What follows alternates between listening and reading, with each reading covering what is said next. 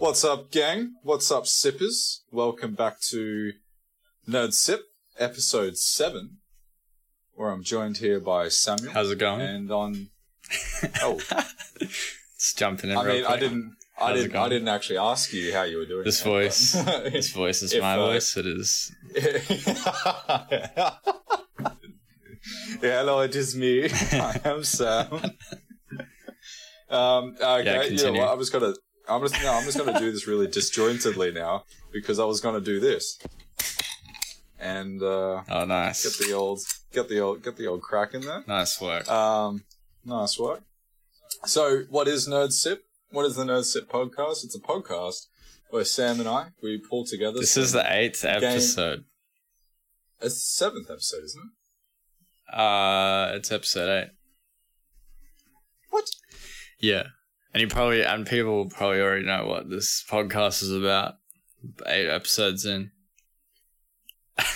Well, mate, okay. All right, Mr. Assumption or Presumption. For those of you who don't know what we do, if this is your first time listening, we talk about game news and sometimes tech news, but mostly game news. All right, Sam, that's it. If you want to follow us, all right, Sam, that's it. Keep talking. What are you doing?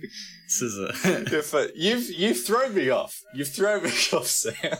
You've completely done. Get back on track. If you want to follow us, if you want to get in contact, you want to follow what we do, go suss out our Instagram at NerdSit Podcast. Go to our Twitter at NerdSit Podcast. Yeah. Podcast. If you want to interact, have a chat, comment on anything on either of those platforms, or send us an email at nerdsip@gmail.com. Yes, and if you send us an email, we'll read it out on the show. If you want there is an email I want to read out. What? Oh, yeah. Yeah, that's right. You just reminded me of that. I forgot about it. Wait. Which email? Wait, I've got it open. Wait. Where is... Oh, it's not This there. is unorganized. We'll do it another episode. It wasn't planned at all. You just reminded me of it. Yeah, it's all good. Anyway, how are you, Sam? Are you doing well? I'm going to actually ask you now. Yeah, okay. Thanks for being interested in my feelings. Yeah, I'm doing good. Doing pretty good this week. What happened this week? We pre-ordered Animal Crossing and been playing some itch games. We're organizing some interviews with some developers to talk about their indie games, and yeah, it's been a pretty busy week this week. I'm really looking forward to having a chat with these guys. Hey, yeah, that'd be awesome. Yeah, it's really good. Played their games, sussed them out. It's really cool stuff because, for those of you who don't know, we haven't talked about it too much on this platform or podcast, but Sam and I have had a crack at building a game once.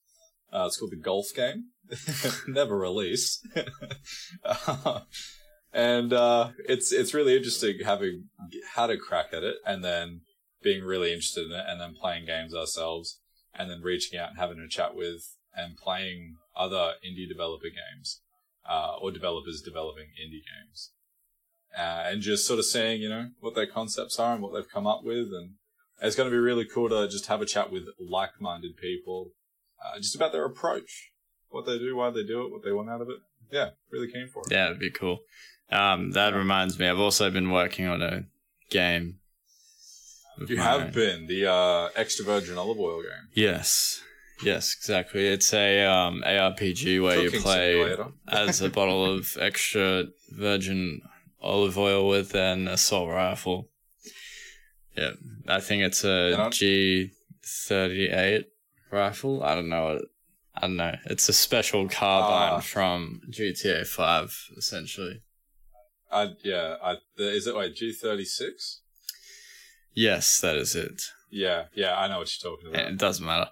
But yeah, I got the inventory system working yesterday, and tomorrow morning I'll work on adding the actual items.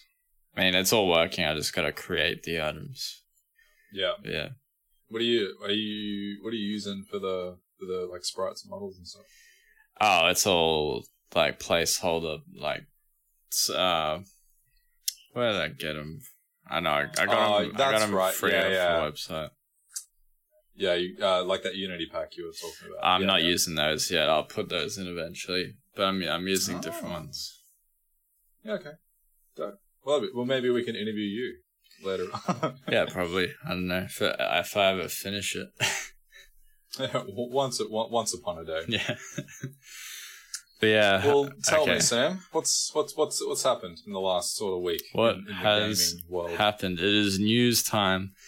Activision subpoenas Reddit to find out who leaked Call of Duty Warzone. So have you heard of this?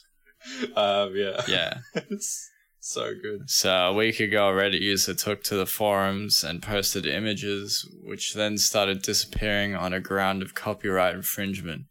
Users reported a notice from Activision that the picture was a copyrighted image containing key artwork for an upcoming video game, Call of Duty Warzone. Call of Duty Warzone, from the sounds of it, is going to be an attachment to Call of Duty Modern Warfare. But I have heard that they recently put out a new map or something, and when you're playing the map, when you go into like the esports spectator view, you can actually zoom out, and the zooming just keeps going and the map keeps going, and it expands out into this even larger map, like a kind of map you'd picture like 200 players dropping in on. So it's like a Battlefield sort of scale thing. Yeah, so it's almost obvious that it's going to be a battle royale. Which they said they were going to do for ages. Yeah. Yeah. But yeah, I don't know. Yeah, I think it's kind of weird that they're like going after this guy, but because I don't know. It's weird. People shouldn't leak shit, but then again, like once something's leaked, like who cares? I don't know. But I mean, okay, so you think about like last episode when we talked about the Nintendo. No, was it last episode or the episode before? The Nintendo hacker guy. Yeah. He like hacked servers with the intent to gain information and then share the information. This dude has just taken something that obviously the devs didn't have foresight in and then shared it. Yeah. So I mean, like I think it's fair. Is it a security weakness or? But I don't know how it happened. I mean, well, it's a mechanic, like based on what you just said. There was a map and then a spectator mode that is in the game already that was implemented on purpose. Oh, the original image that was posted was artwork for the game. Oh, I'm just saying that you can, or you used to be able to zoom out. Right. Okay. Yeah. Yeah. So I don't know whether the guy got the hack. I don't know where the guy got the artwork from, but yeah, it got taken down. On February 14th, Activision filed a subpoena against Reddit with a goal to identify the alleged infringers. Once identified, Activision plans to pursue legal action against the leaker. The company did not immediately respond to a request for comment, so yeah, that they haven't explained anything further. They just said they just want to pursue legal action. I mean, given the context of the leak, I don't know if that's like a reasonable reaction. Yeah, I don't know either. It's been like pretty positive reviews from the audience so far as well. Like people like stoked on the news. So yeah, it's like maybe they wanted it to be more of a surprise, which I can completely appreciate, but at the same time, I feel like it's a pretty heavy crackdown. Yeah. No, definitely.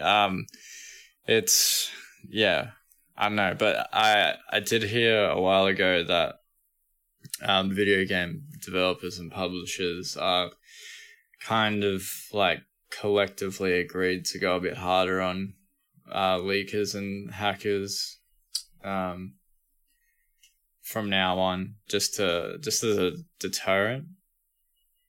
Yeah. Yeah, that's all I know about it. I don't disagree with that approach at all. I mean, like, you know, like a developer or publisher announces a game, everyone gets excited about it, and then they control what people know about it. Yeah. Great. It's a whole like PR marketing strategy, right? But then someone breaking that flow or ruining that plan obviously puts a stint in timelines, or however you want to phrase it. So I can sort of get it from that perspective, but yeah, at the same time, I don't know. Maybe because it doesn't directly impact us, we're just like, whatever, man. But yeah, exactly. Like someone's worked hours and hours on a marketing plan, and put all these like dots and points in place, and then some random person goes and leaks it. Yeah, that's from their point of view, it's like, oh well, fuck this guy. But yeah. See, I'd be interested in, because I think like there's more layers to a leak, right? So it's like there's the person that actually publishes a leak online, whether that's someone completely separated from the creative process or the business process. How did that person obtain that information? Yeah. I think is arguably more important to sort of think about. Because in this case, like you and I were having a conversation about this, I think recently, where it's like, okay, it was just old mate Joe friends with a developer or someone involved in that team that told them about some news or showed him a screenshot on a phone, sent him a screenshot or a bloody some artwork of the map, and then his mates posted it online. Okay, does the mate get punished severely, or does the person who Well, they'd all get punished. Well, no, but I guess my question is it's not right at any stage of the leak, but I don't think the person that actually did it is as more in trouble as the person who allowed it to happen. Yeah. Yeah. But I don't know. What do you think? Tell us. What do you want to... Yeah. What's your thoughts? If we get any more information on this story, we'll talk about it next episode. We will. Yeah, that's it for that. But developers at Respawn Entertainment, the gang behind Apex Legends, Star Wars Jedi Fallen Order, for example, is apparently knew about a handful of bugs when the game released in November prior to its release. But they gambled it, thinking that it would be better to get the game out in the holiday rush, and a lot of that based on the context of all of this is sort of an approach to EA's sales expectations. So the EA sales expectations for Fallen Order were between 6 and 8 million copies by March 2020. And they've well and truly destroyed that. It's not even the end of February and they've already cracked 8 million. My God. That's fucked. Yeah, which is insane. So it's, in response, Vince Zampella, one of the developers in the Respawn team, outlined in an interview with US Gamer that it was a conversation that we had and we decided that we wanted the game out there. We wanted to get it, being out for the holiday because they felt as though it was a game sort of that would do better or designed for the holiday period. But at the same time, I guess it's kind of impossible to determine, whether or not Fallen Order would have had the same level of success had it been released later. Because clearly, the bugs in the game didn't actually impact its response. I mean, I personally didn't experience many bugs or, anything like that at all. But then there was a lot of like reviewers that noted, the game had a lack of polish compared to other Respawn titles, like Apex Legends, as I mentioned earlier. But again, it's hard to sort of argue with the results because of the, Fallen Order sales being just absolutely monstrous. 8 million copies as of January, which is buck wild. Yeah, I wonder how many, per month they're doing. Well, it was released in November. Yeah, crazy. That's... Yeah, so for some reason it feels like it was released in so. July or something. Yeah, 2.5 mil a month from release, if roughly. That is nuts. That's so crazy. Yeah, it's more than put 2.7 mil. Crazy, absolutely. It's like crazy. an $80 game. Yeah, exactly. And following its release, since release, Respawn has released a number of patches fixing and resolving these issues to sort of appease most players. But they, I think the determination is just sort of a hard conversation saying that we want this game to do the best we can. And obviously, they would have had KPIs from EA being like, these are our sales expectations based on the investment into the game and for us to make a profit to further investing, for other projects or this project or whatever else. This is what sort of we would like it to meet. And it's obviously well and truly met that. But I think having that conversation and releasing it within the holiday period, definitely increase the chances of it reaching that expectation. Yeah. Yeah. But yeah, I don't know. Outside of that, I thought that was cool, Sam. I thought that was cool. And I don't know, I'm really stuck on 8 million's a lot of copies. yeah, that's yeah, I can't even fathom that. Yeah, because I mean, yeah, that's just a ridiculous number. I was not expecting that. Yeah, neither was I. When I was reading through it, it's like, I was sort of stuck. That's why now I'm just like, holy shit, okay. Yeah, cool, there were bugs, and it's well and truly met its expectation, and by the end of the fiscal year, it's anticipated to sort of hit 10 million copies, with projections, so... I mean, that was the Nerd Sip Game of the Year, wasn't it? No, that was Sekiro. Sekiro, that was second. Yeah, it was both of our seconds. Yeah. Ah, cool. Very cool. Super cool. Metro Exodus is off to a strong start on Steam, despite its previous Epic exclusivity. Metro Exodus was the first major title to receive backlash for launching as a timed exclusive on the Epic Games Store. This became a familiar reaction to such agreements last year, affecting titles, big AAA titles, much like the Borderlands 3, which is a great game. Discussing the Steam release of Metro Exodus, CEO Lars Wingefors, I don't know how to... I've never seen I've never seen this name in my life. I can't even picture that name or word that you're trying to say. Wingefors. Anyway, Lars. Wingfors? CEO Lars. L-Dog. Lars W. said that he was happy to see it's been performing well, having sold approximately 200,000 copies in its first few days, which is crazy. It hasn't been on that long at all. Though food for thought, Metro Exodus sold 2.5 times as many copies on the Epic Games Store during its launch window than its predecessor, Metro Last Light, managed on Steam during its release window. So yeah. Interesting. So it's like the Epic Games. The Epic Games Store exclusivity didn't really matter. I mean, no, maybe they would have sold more, but yeah. I mean, we've said it before. We don't like Epic, but if there's a game on there, we'll get it. I played Metro on Xbox Game Pass, I haven't finished it yet. I should probably finish it, but yeah.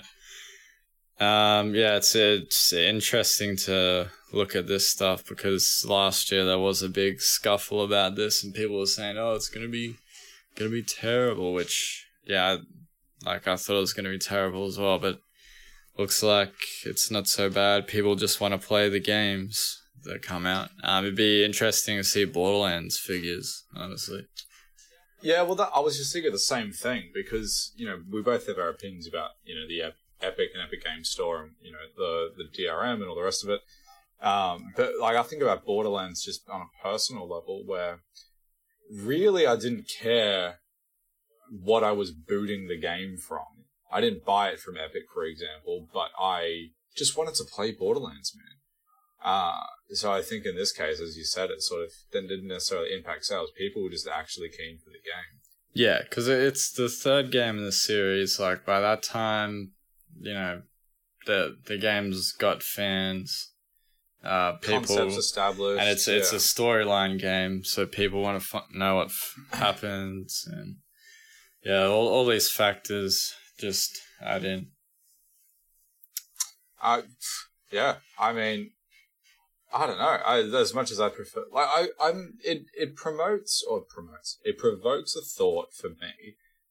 What is Epic offering these publishers and developers for them to actually be like, yeah, let's do it this way. Let's go through these.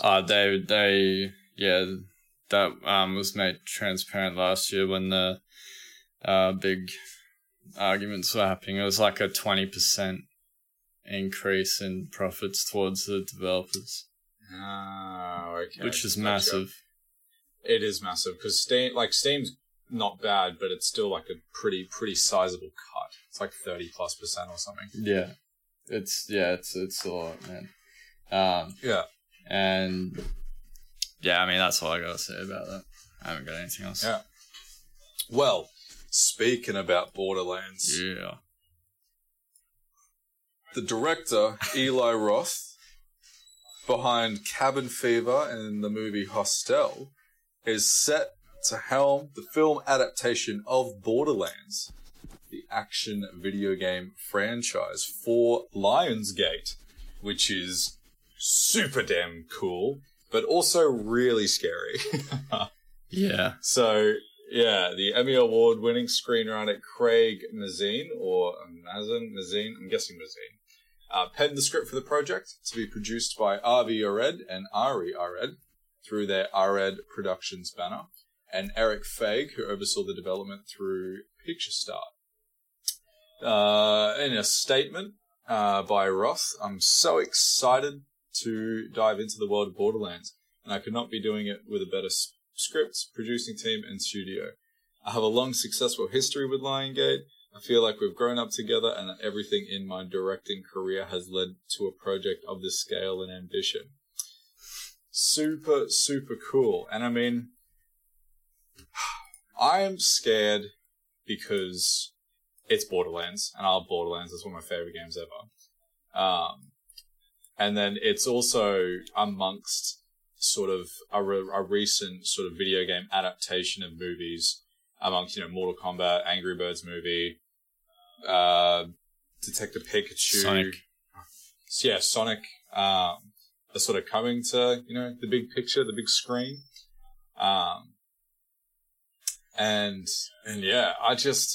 there's also no outline as to whether or not it's going to be live action or not. And I don't, I heard it was live action. Oh, did you? Okay. But can we take a moment to think about it? Imagine Borderlands cutscenes being turned live action, right? To me, it's gonna look like a shitty Power Rangers movie, an R18 Power Rangers.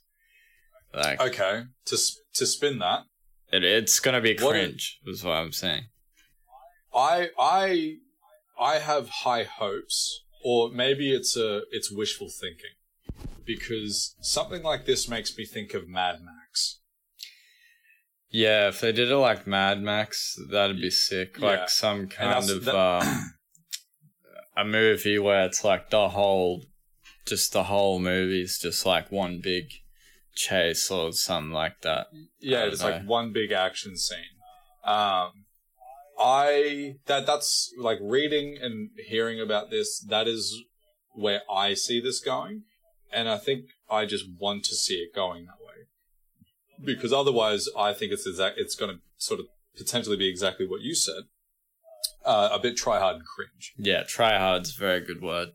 That's... Yeah. I'd say more try-hard than cringe. Like, yeah, I don't wish anything bad on it. Obviously, like, I want it to be good because I love Borderlands, but I don't know about this one. I think it doesn't need to be happening, and they could probably put that money somewhere else or something like that. Yeah. To be fair, I mean, Detective Pikachu didn't need to happen. Sonic the Hedgehog didn't need to happen. So Sonic didn't need to happen. Detective Pikachu, I think, should have happened because they already had... Pokemon's got a full catalogue of animated movies. Like, and Pokemon's just a mammoth. Like, they're at a stage where they need to be doing shit like that. They need to be, like, reaching out multimedia. Pokemon needs a fucking theater show, a Q-Pack or something. I don't know. I really hope it doesn't get a theater show. I don't either, but you know what I mean? Yeah. They're at the point where they need to branch out. Like, Borderlands does not need to branch out. So, yeah, I don't know.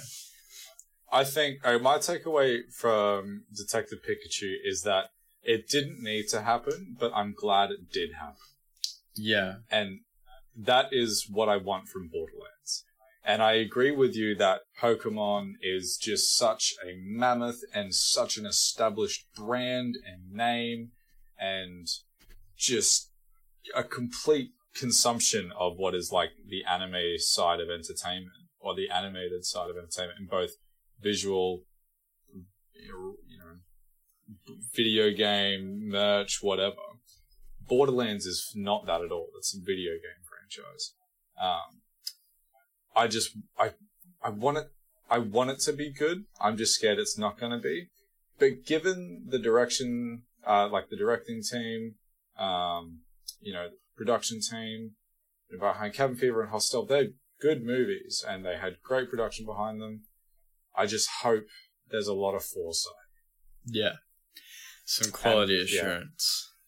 Yeah, that's it. I mean, part of me wishes it wasn't happening purely because, like, so much of me just wants it to stay how I want it and how I think maybe most people want it. It's just like a really good video game franchise that tells a story really well and connects you with the characters really, really well, I think. I don't know how they're going to have that same approach in a movie that goes for an hour and a half to 2 hours. Especially if it's live action. And like maybe it is just going to be some of the characters just completely playing through like a 20 chapter video game in an hour and a half just in one non-stop, no side mission level of chaos to defeat like, the boss. I feel like that's what a Borderlands movie would be. It'd have to be chaotic.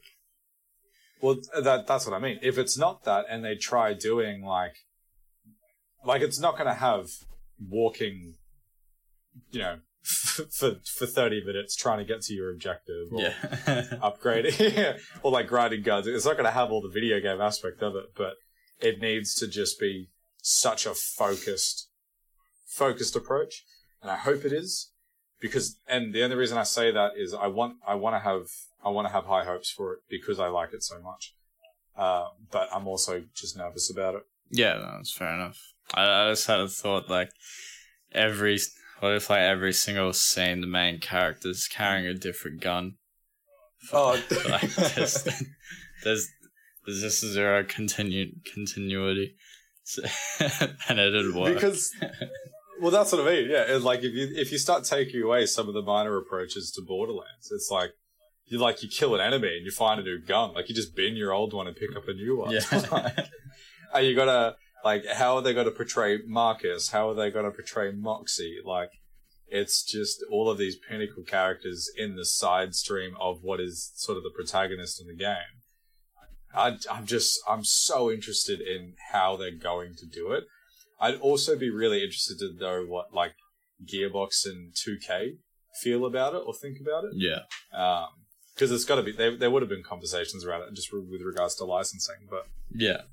I mean, I'd love to know what that conversation was like. I know I have already written it off, but I guess can't really say much until you see a trailer or something. Yeah, I'm excited to see a trailer. Basically, I'm knowing that it's going to happen.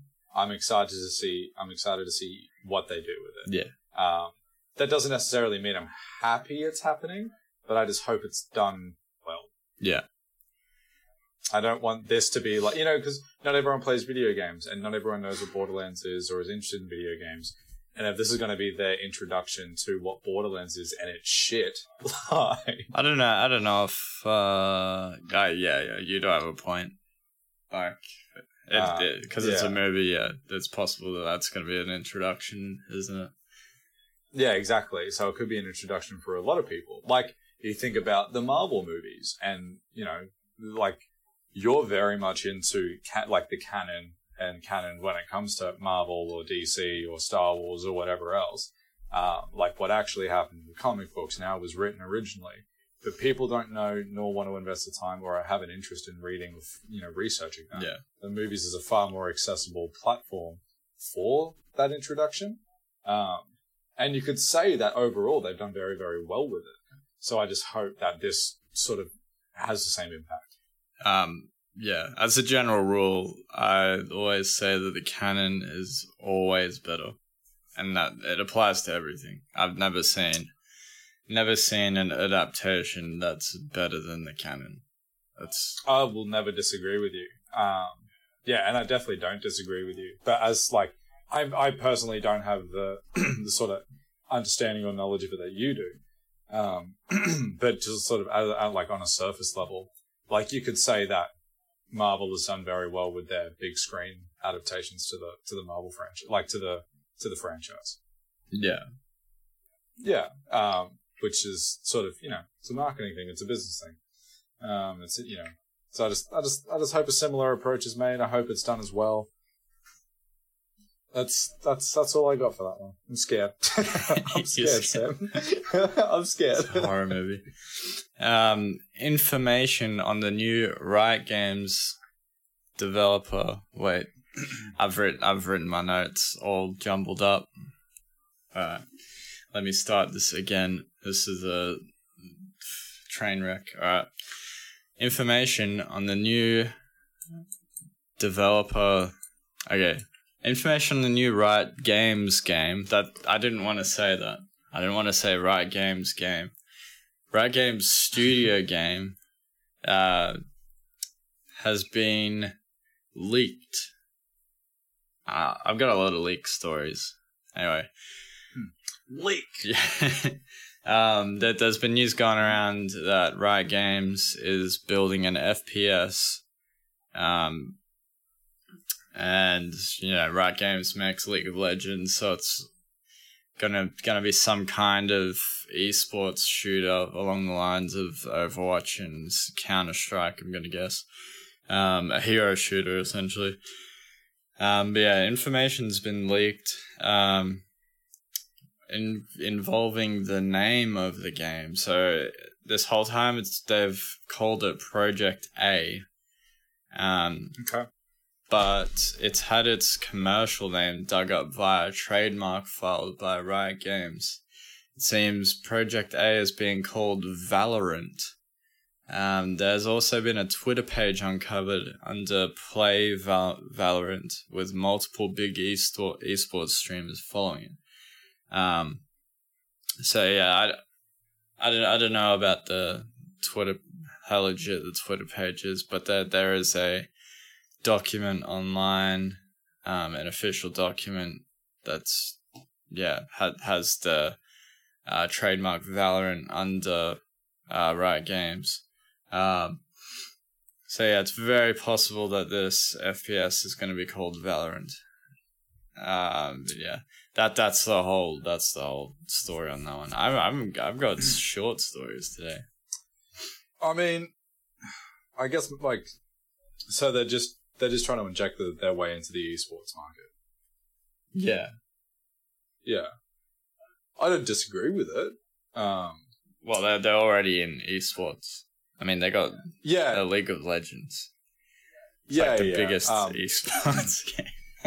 Okay. Sorry. I think what I was trying to say was a lot of from what I see, like what I take away from games that end up being esports games is that they were a game that was released that had a competitive like element to it that could be utilized and sort of like, played as a sport. But has there been another game that's released with the intent of it being an esports game? I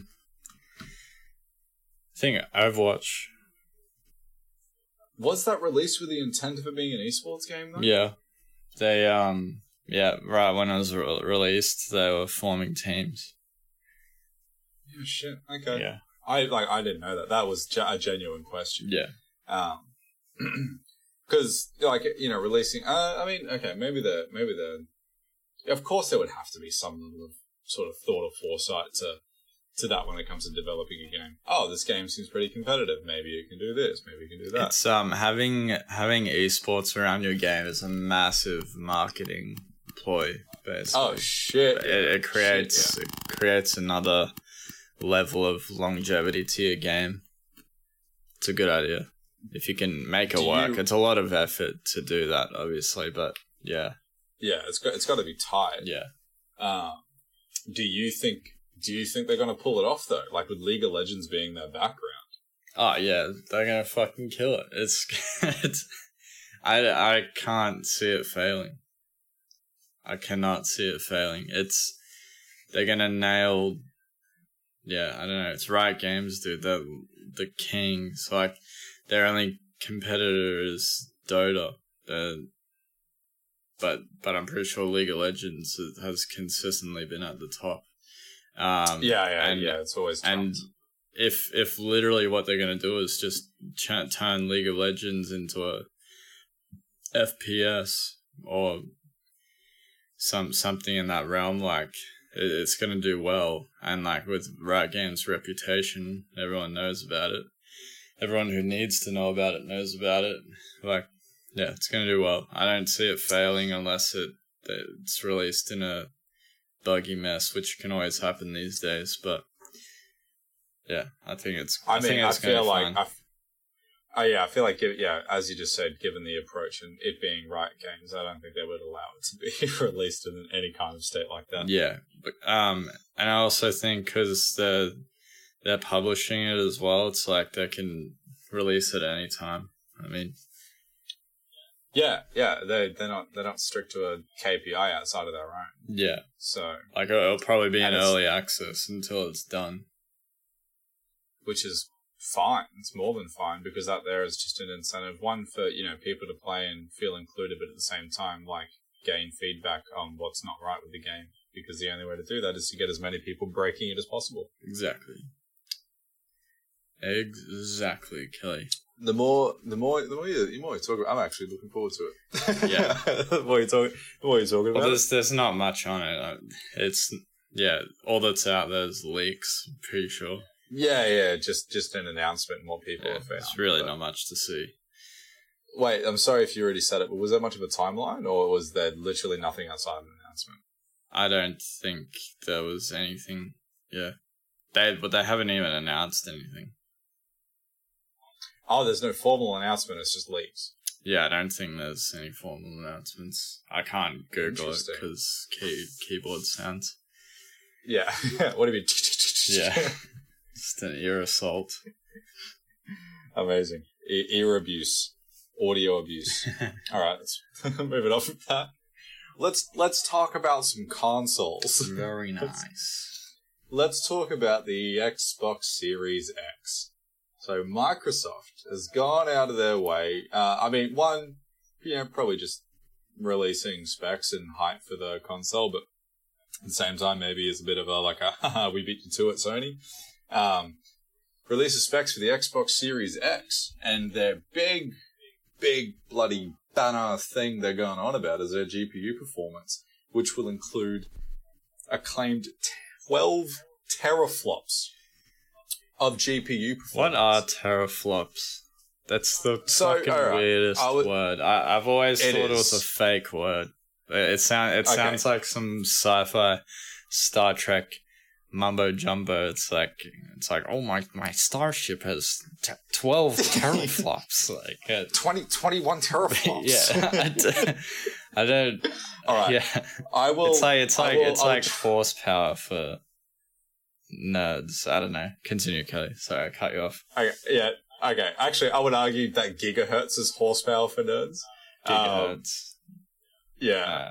But anyway, I will try and explain teraflops to the best of my ability based on what sort of, reading and then how I understand it just in sort of a layman's term.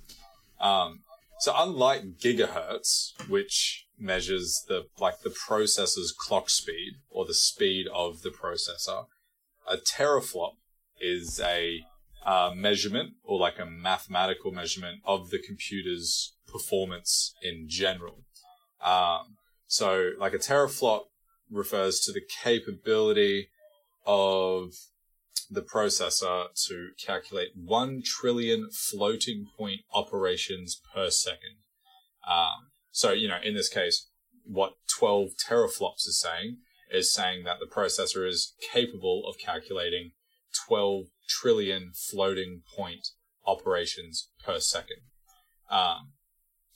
So, I mean, what is a floating point operation? You think of, how a computer operates, with binary, an integer or a whole integer being ones and zeros, a floating point or a float, when you think of a variable in code, being an integer with a decimal place. It's that, if that makes sense. Am I making sense, Sam? So it's the values behind instructions being floating points, which is more options for instructions, being calculated per second. Yeah.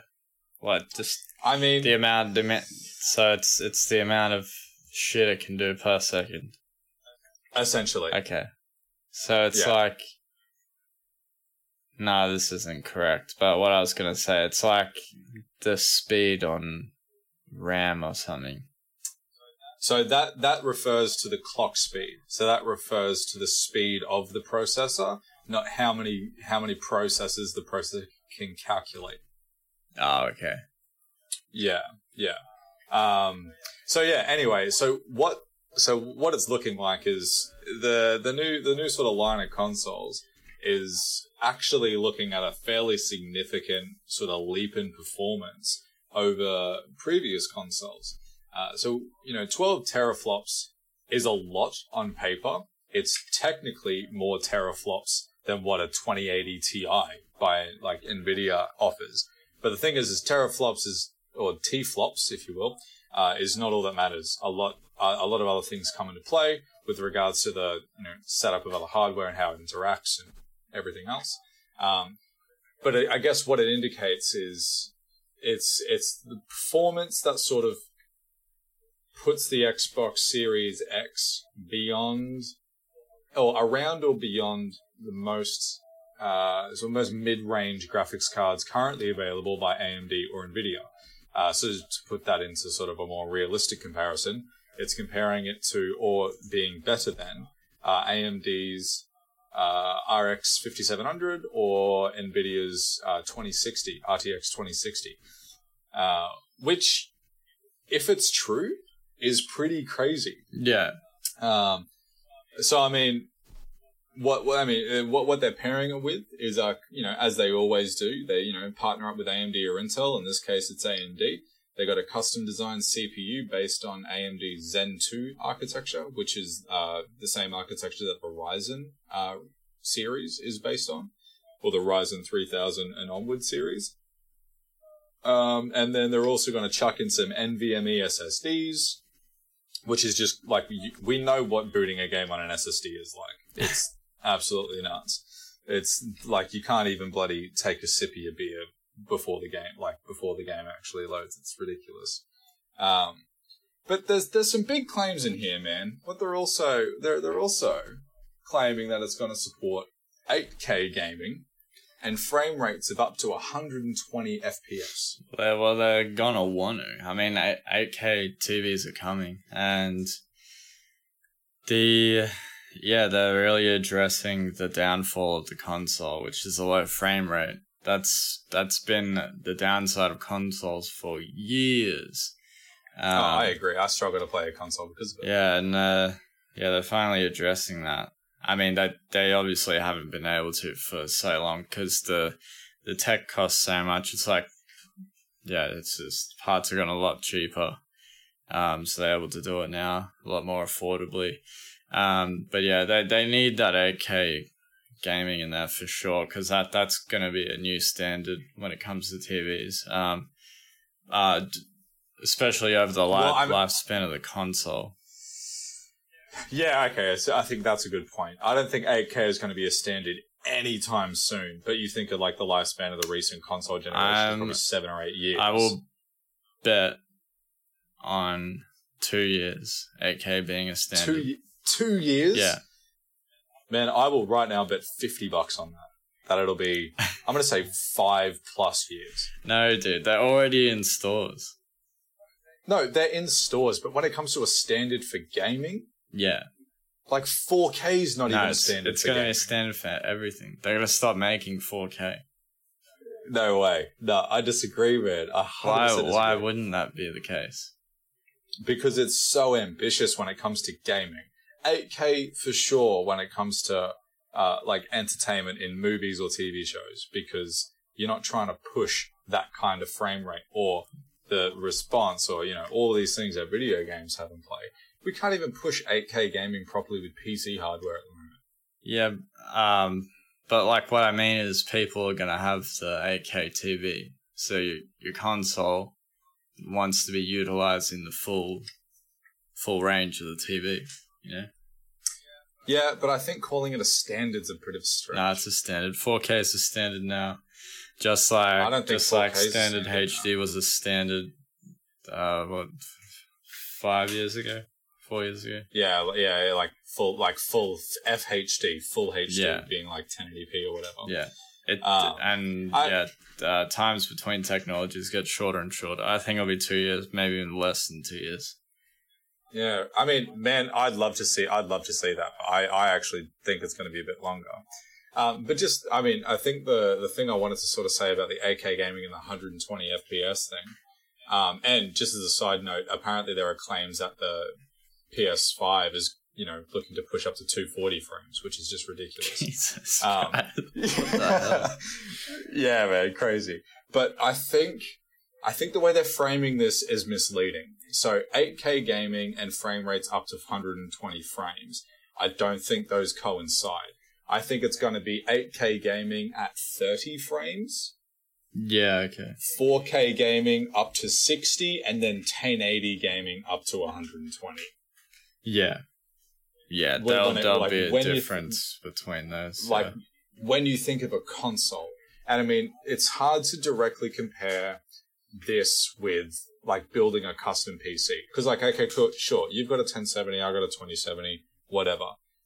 With the configuration, with the right configuration with regards to CPU and minimizing bottlenecks and all the rest of it, we could push 4K, 60 frames, sure. But the thing is with consoles, they have an advantage being one hardware set that developers can completely focus on. Yeah. So they can optimize it specifically for that hardware set and minimize anything with regards to that, which is why I think the possibility is definitely there. But I mean, like, as you said, it's like, it's completely bridging what has been like a massive gap in console versus, I guess, PC is frame rates. It's like, oh, but you can't see more than 30 frames with the human eye. It's like, man, you could feel it, brother. You could feel it. Yeah. Like, Sam and I both have, like, 100 hertz monitors, and, like, when you're hitting that 100 frames, like, it is smooth as butter. It is, like, you can't explain it, you just gotta feel that. Yeah. So I think it's really cool. But a feature that they've announced is Quick Resume. And what it reminded me of is the Switch's Quick Resume feature. Whereas, like, you can just, hit the home button, close the game. Sort of like, consoles kind of have it now. But you just go straight back into the game and continue playing where you were left off. But what they're claiming is that you can quick resume multiple games from a suspended state. Yeah, I heard it was like 5 games or something like that. Yeah, which is really cool. I don't know about the realism of it. Oh, I use that feature a lot on the Xbox. Do you, well, I mean, so I personally don't, but like, so you would find a benefit? Yeah. So if you, So I'm the kind of guy who likes playing multiple games at the same time, and by that I mean I'll game hop. Like no, like you have 5 TVs and you've like you've got the like P2P screen switching on your TV. And you've got 6 8K screens, got them wall stacked, your surround 8K sound. gaming is the standard now. But no, shit, what was I gonna say? Yeah, so if you're the kind of guy who likes to game hop, and meaning you're playing multiple games at once, like got multiple saves going, Xbox has a cool feature where you can hit the Xbox button and then there's like a little quick menu, you can just click A on another game and it'll open up that game for you. Currently on the Xbox One, it's got 1 save state, so you can only hop from 1 game. And basically that means when you open up the game, it'll open up right where you left off. It just saves the state. Bookmarks it from where you left off, essentially. But having that with 5 games, that like up to 5, like doubt you'd ever use that much. Probably use 2 or 3 at the very most, but for the average person. Yeah, but I think that's a really cool feature. It's not a necessary feature. It would have been fine to just leave it at what they currently have, but it is cool for sure. It's one of those, new consoles love to just add shit that doesn't need to be there to make it sound better. Like it's a fluff feature. Also, that's a good word for it, a fluff feature. Yeah, I agree. I mean, now that you've explained it the way that you did, people that could find it really useful are like game reviewers. If they're wanting to sort of hash out sort of multiple sort of recordings in one session, like one sitting or something like that. I mean, given playing GTA 5 recently, I wish I could bloody boot that game up from a suspended state because the loading times on that are ridiculous. Yeah. I think the thought that sort of triggers for me from Quick Resume and the capacity for it, or the capability of it, is the actual processing power that these next gen consoles are actually going to introduce. It seems like that now they're going to be at like a genuinely like sort of PC gaming tier, like mid-range PC gaming tier. I mean, they're still a console. Yeah, cool. They've got apps you can stream. You can, they're pretty. You can do a fair bit with them, but they're still just lounge room, bedroom gaming console. But in order to be able to quick resume, as they're calling it, games or multiple instances of an application from a suspended state, sort of sings to or rings true to the capacity of the processing power, RAM capacity, and the storage, so the SSDs that they're implementing in these things, which is really cool. So I'm excited about, people see Quick Resume and see whatever else, and I'm just like, oh, okay, cool. They're actually making like significant performance increases in these things, which is really exciting. Yeah. Quick question: are you gonna get a console? You reckon? No, Yeah. Okay. The thing is, man, I don't enjoy using a controller. Yeah. That's probably a big thing, eh? That is your main use of interaction with a video game and a console. When it comes to a fighting game or a racing game or a platformer, I'll use a controller on the PC. But I enjoy tinkering and pulling things apart way too much to use a console. Like if a game or like something you're doing on a PC starts to not run well and you want to upgrade it, it's pretty likely you could probably just upgrade it.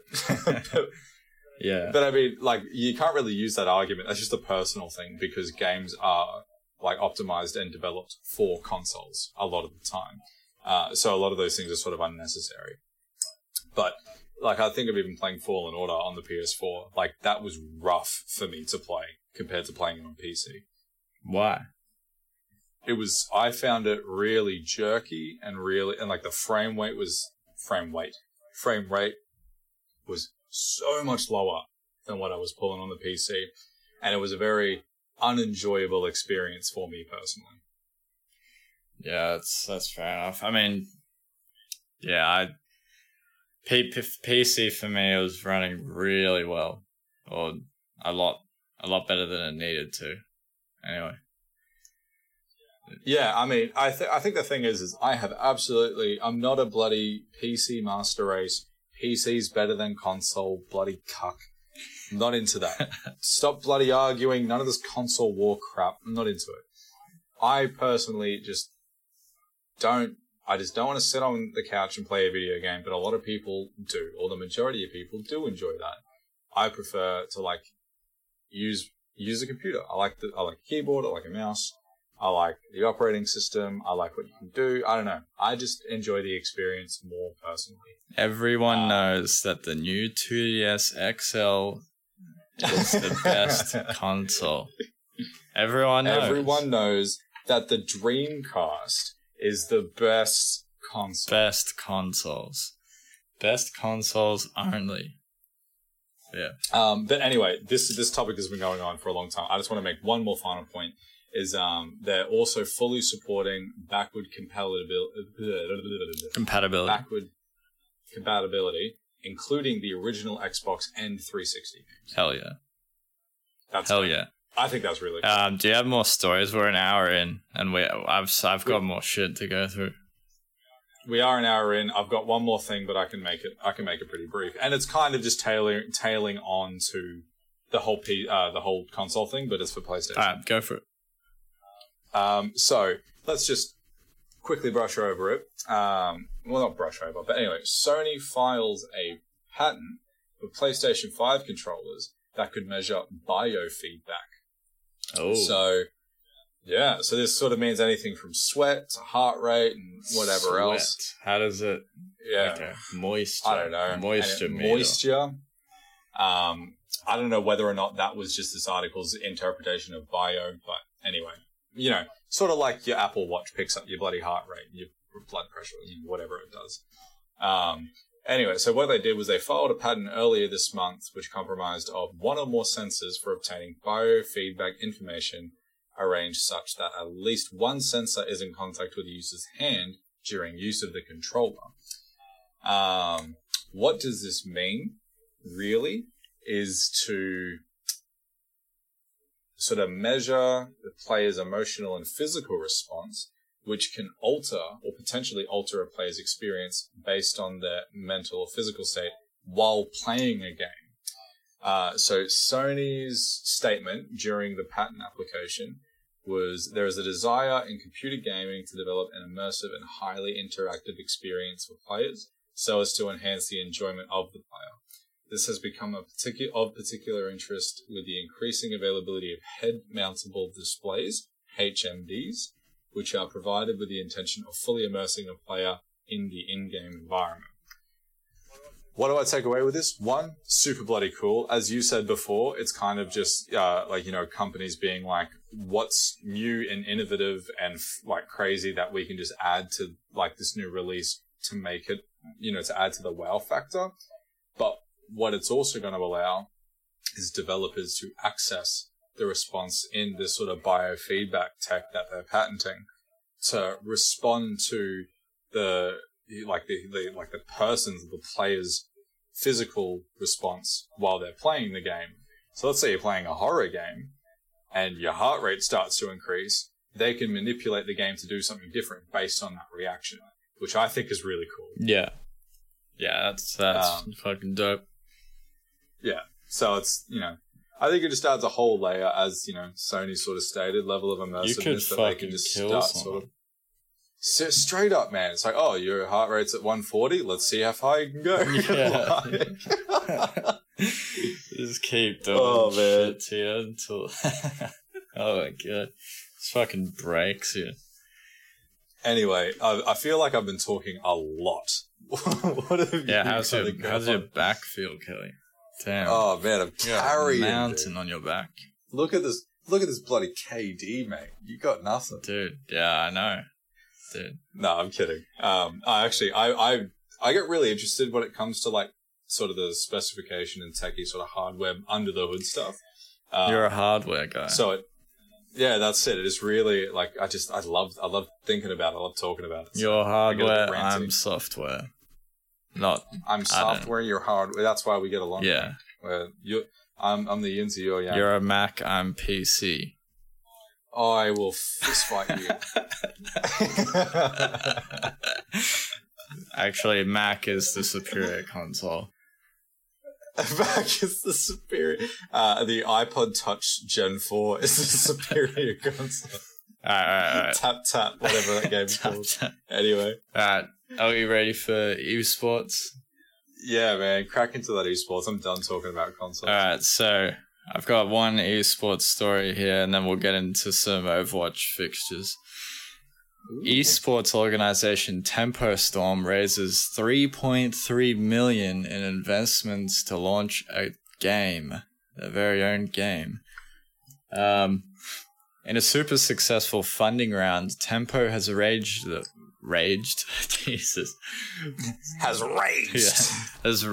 money to develop and publish a new game called Bazaar. It will be a deck-building card game where the construction of the deck will be the main gameplay focus. I don't know why you'd want to build another deck-building game. It's such a saturated market. Anyway, continue.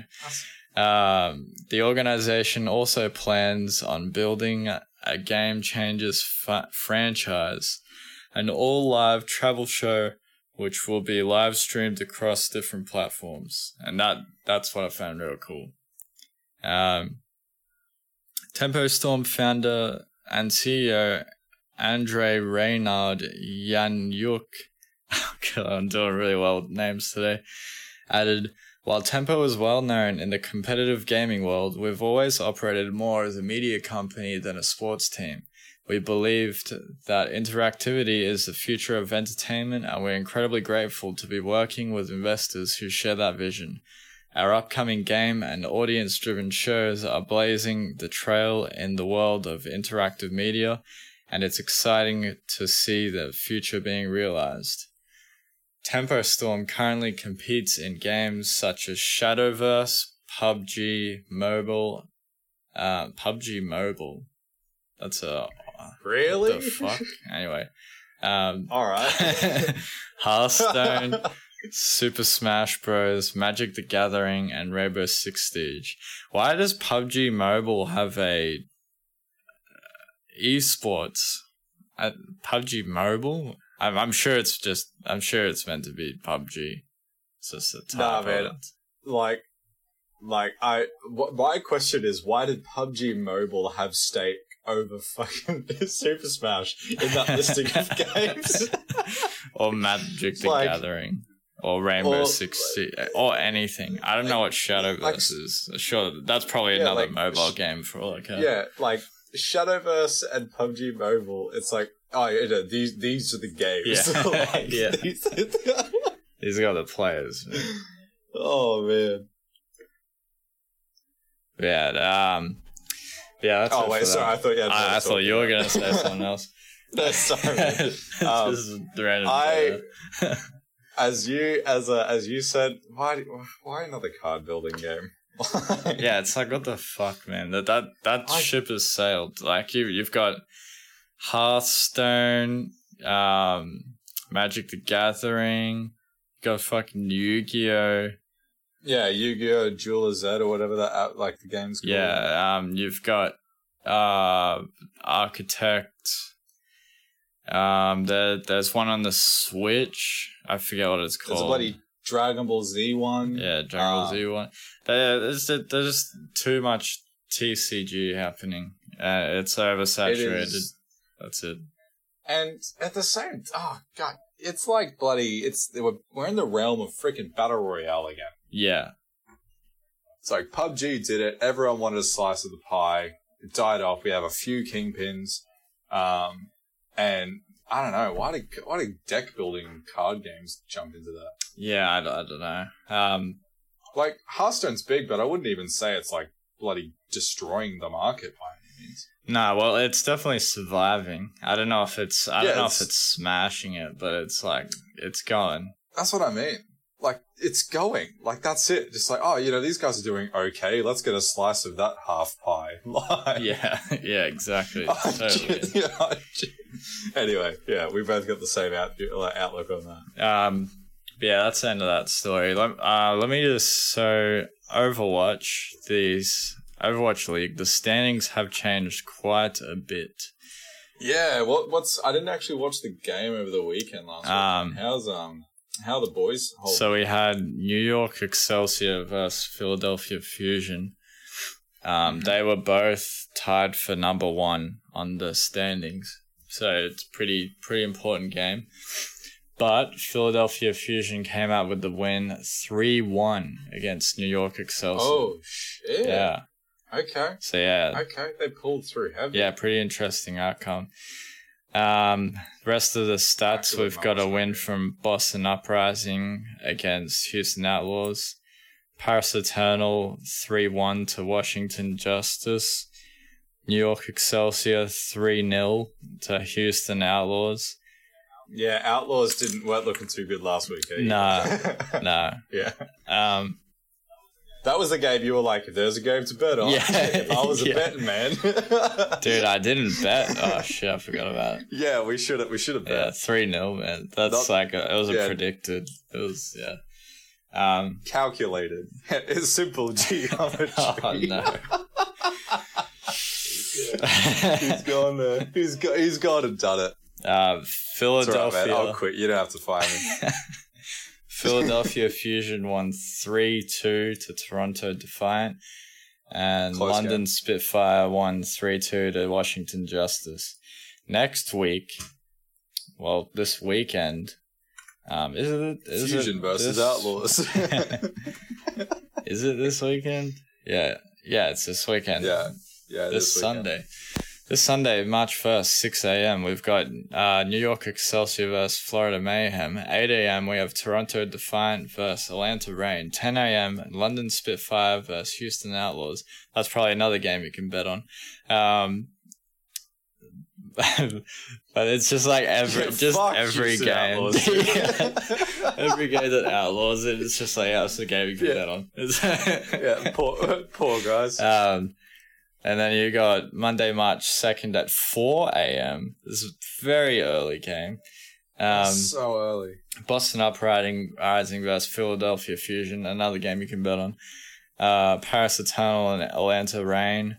8 a.m. London Spitfire, Florida Mayhem. 10 a.m. Toronto Defiant and Houston Outlaws. So yeah, that's on this coming Sunday and Monday. So you got a couple of good bets in there with that. Yeah. But yeah, the current standings. So Philadelphia Fusion have stayed in number 1 ranking. After that 3-1 win against New York Excelsior, they've seized that position. That's it. They brought it in. They've currently got 12 wins, 4 losses, 0 ties. Shit, that's a good little win-loss. Yeah, I think that's for rounds as well. So That's not for overall It's games. not games. Yeah, they've got 4 wins, 0 losses on games. Anyway, so Philadelphia Fusion are in first. We got Vancouver Titans in second. San Francisco Shock in third. New York Excelsiors dropped down to fourth. I was gonna say, how'd they drop down to fourth? Yeah, well, they only had one game that. Yeah, I'm not sure. That other teams just must have accrued more points. It's insane. Yeah. Yeah, that's all I can think of. Because they won against Houston, and then they won all their games in week 2, if I remember. I know they didn't even play in week 2. Maybe that's why they don't actually have enough wins or losses to compete in the overall standing compared to other teams. Yeah. Oh, okay. There you go. The only game they actually lost is against Philadelphia Fusion. So there you go. Hopefully New York Excelsior will see them up there again. And then lastly in 5th we have Paris Eternal. I'm not going to go beyond 5th because there's 20 teams. Houston Outlaws are at the bottom. So yeah, that's all you need. I mean, yeah. If you're a betting man, we'll keep tabs on Houston Outlaw. But yeah, that's it for Overwatch League segment. What are the odds that Houston Outlaws come out on top in the end? That'd be a comeback. That's that's it. The true underdogs. That's gonna get a documentary for sure. Yeah, for sure. Yeah, we ready for the indie sip? We're ready for the indie sip. Alright, sick. So this game I came across on itch. It is called Ultra Kill Prelude. It is Ultra Kill is a fast-paced, ultra-violent, old-school FPS that fuses together classic shooters like Quake, modern shooters like Doom 2016, and character action games like Devil May Cry. Mankind has gone extinct, and the only beings left on Earth are machines fueled by blood. But now that blood is starting to run out on the surface, machines are racing to the depths of hell in search of more. So yeah, pretty badass premise, if I do say so. But yeah, I played the first level of the game. It's fucking fun. The movement is sick. You can do wall jumps off any wall essentially. You got your ground pounds, you got melee attacks, and then the overall shooting is cool. There's currently a demo out on itch. You can go to hakita.itch.io. You spell Hakita HAKITA.itch.io/ultrakill, one word, -prelude. You'll be able to download the demo from there. I recommend it. I think this is my favorite indie sip we've had so far. Yeah, man, I haven't actually played it, but looking at it and reading about it, it looks right up my alley. Yeah, it's awesome. It's got a really cool points system. So as you get kills, it'll this cooldown bar will go up and it'll be brutal, kill heaps of kills, or kill but yeah, it just keeps stacking up, and then the cooldown bar goes down, so you have to keep getting kills in order to keep your whatever status you have. And there's boss fights, and in order to regain your health, you have to kill enemies and walk through the blood. So that's pretty wild. Yeah, so you regain health by getting covered in blood. And the boss fights are really cool. I remember playing the first levels, there's literally 30 seconds of tutorial and you're good to go, which I love. I was straight into the game, playing levels, killing dudes. There was a little bit of platforming, which is sick with your wall jumping. And the ground pounds, breaking through platforms to get to lower levels. And then eventually when I got to the boss fight, It was this giant floating head, and it was like shooting lasers and shit at me. It's really fun. At the Ultra Kill Prelude features a tutorial, 5 levels, and a secret mission, 4 enemy types and 3 bosses, 2 weapons with 2 variations each, 2 difficulties, and tons of replayability. So yeah, go grab that at hikita.itch.io/ultrakillprelude. Yes, that is the indie suit. It's kill or be killed, and every split second is a matter of life and death. Oh, that's actually on the webpage.